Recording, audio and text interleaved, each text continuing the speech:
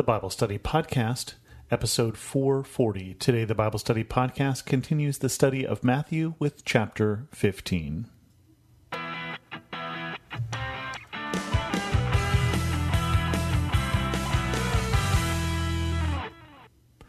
Welcome to the Bible Study Podcast. I'm your host, Chris Christensen. We're continuing on from the first part of chapter 15. You remember Jesus was talking last time about that which defiles, and whether or not the disciples washing their hands was as big a problem as the Pharisees thought. He continues on this way with the faith of a Canaanite woman in verse 21.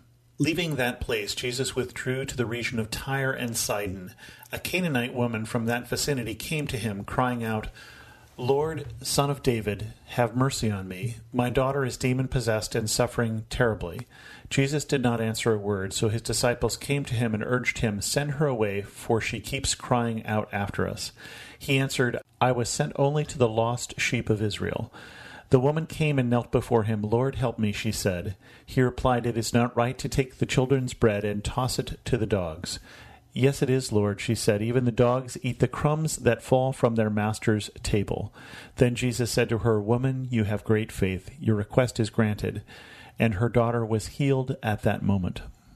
This is one of those disturbing stories, and certainly Bible scholars have been debating the point of this story and also the tone of what Jesus is saying to this woman for a long, long time, because we don't like to hear Jesus say things like this. Now, one of the things that's interesting that I don't even know that I noticed in this story before is where it takes place, because Jesus has withdrawn from the Jewish regions and he's in the regions of Tyre and Sidon. Tyre and Sidon are Canaanite, or they are Phoenician, depending on which you want to call them. But he is in a region that is filled with Gentiles, and so he runs into a Gentile woman. This is not surprising, and so the first thing we have to say is, well, if he didn't want to run into a Gentile woman, why is he in a Gentile area? And this will come up again in the next story, because it looks like Jesus is spending time not just in Israel, but also in Samaria, also in Tyre and Sidon, also in the regions of the Decapolis, in places that Gentiles live. So while he's here in some place where Gentiles live, this woman comes up, and she has a great need because her daughter is demon-possessed. Now, Jesus, as a good Jewish man, is not supposed to talk to a woman, let alone talk to a woman who is a foreigner. He's not really supposed to associate with foreigners, with people who are Gentiles, with people who are not of the same faith. Now, at first, he's ignoring her.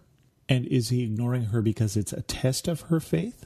Is he ignoring her because that's the way he's supposed to behave? I really think it's more the former, but there's really nothing in the verses that says one way or the other. I mean, there really is not definitive. But finally, at some point, when the disciples say, "Send her away," he could just say, "Yeah, sure, just go ahead and usher her away." But he doesn't, but he responds to her. Now, he shouldn't, right? He is not supposed to do this. In the same way that it was odd in the Old Testament when Elijah was sent to the widow of Zarephath, which is near Sidon. It's another Canaanite city, to live through the famine. And so he responds to her, but he responds to her in a way that says, "I'm not here for you." It's interesting that this is in the Gospel of Matthew, and Matthew is a gospel that is written to the Jews. And so maybe Matthew includes this because of the Jewish-centered nature of it. I'm not sure. Luke, who is written to the Gentiles, doesn't include the story, but Mark, who's written to the Romans, does, almost word for word, include the same story. And it's always interesting to see which Gospels include which stories because of the audience that they're addressing. She comes and she kneels before him now. She's pleading with him for her daughter. And this terrible phrase comes out of Jesus' mouth, "It's not right to take the food for the children and throw it to the dogs." And it's interesting that she doesn't challenge that relationship that he is looking at her with. She challenges instead the truth of the statement, "Yes, it is, Lord. Yes, it is. It's right because even the dogs will eat the crumbs from the master's table." She shows in her reaction both great faith in Jesus, but also great humility. How many of us, if we were challenged in that fashion, would go away and we would go away angry? but she understands both her need and who can meet it. And the next thing he says to her is praise. Woman, you have great faith. Your request is granted. She has persisted in her faith in spite of obstacles, and the obstacles in this case apparently from Jesus. I wonder if I have that sort of persistence, if I would persist in my faith, and if I would have that sort of humility. Because I'm sure that I have other situations where I need to be that humble, and I should thank both of the faith and the humility of this Canaanite woman. Continuing on, Jesus feeds the 4,000. Jesus left there and went along the Sea of Galilee. Then he went up on a mountainside and sat down. Great crowds came to him, bringing the lame, the blind, the crippled, the mute, and many others, and laid them at his feet, and he healed them. The people were amazed when they saw the mute speaking, the crippled made well, the lame walking, and the blind seeing, and they praised the God of Israel. Jesus called his disciples to him and said, I have compassion for these people. They have already been with me 3 days and have nothing to eat. I do not want to send them away hungry, or they may collapse on the way. His disciples answered, Where could we get enough bread in this remote place to feed such a crowd? How many loaves do you have? Jesus asked. 7, they replied, and a few small fish. He told the crowd to sit down on the ground. Then he took the 7 loaves and the fish, and when he had given thanks, he broke them and gave them to the disciples, and they in turn to the people. They all ate and were satisfied. Afterward, the disciples picked up 7 baskets full of broken pieces that were left over. The number of those who ate was 4,000 men, besides women and children. After Jesus had sent the crowd away, he got into the boat and went to the vicinity of Magadan.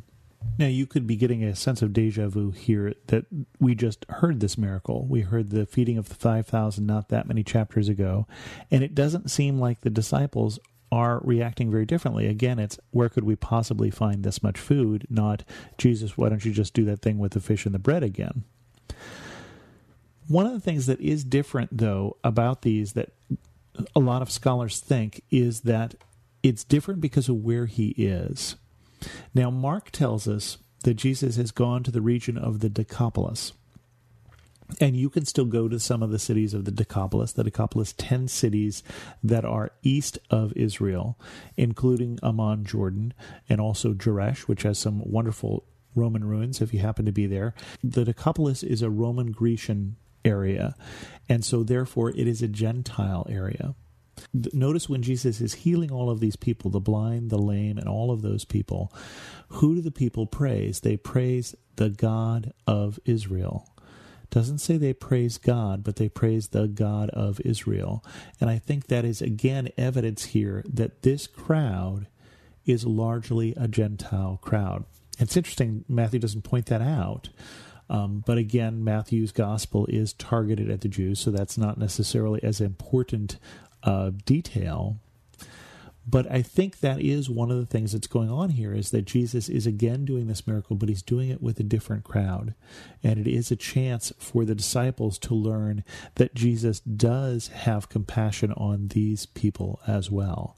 Right? I have compassion for these people. They've already been with me for 3 days. 3 days he's been teaching. 3 days he's been healing out in the middle of nowhere, out in this region of the Decapolis, as Mark tells us.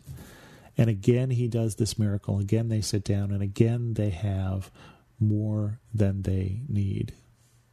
And again, we have to wonder if Jesus is really so anti-Gentile as he sounded like in that other verse.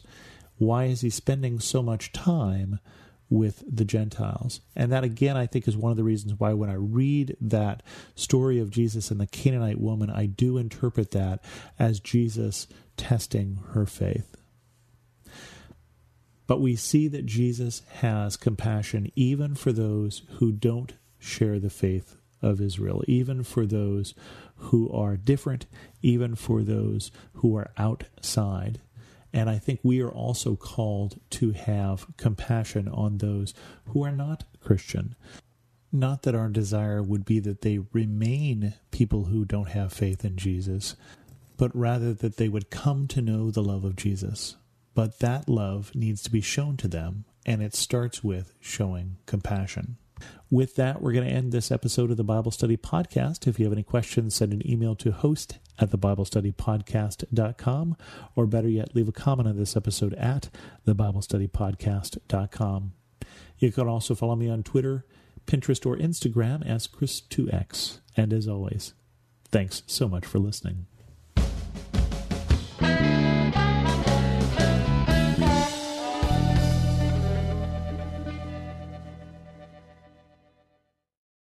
Has fear stolen your peace? I'm Jennifer Slattery, lead host of the Faith Over Fear podcast, helping you fight your fears and grow your faith. Subscribe at lifeaudio.com.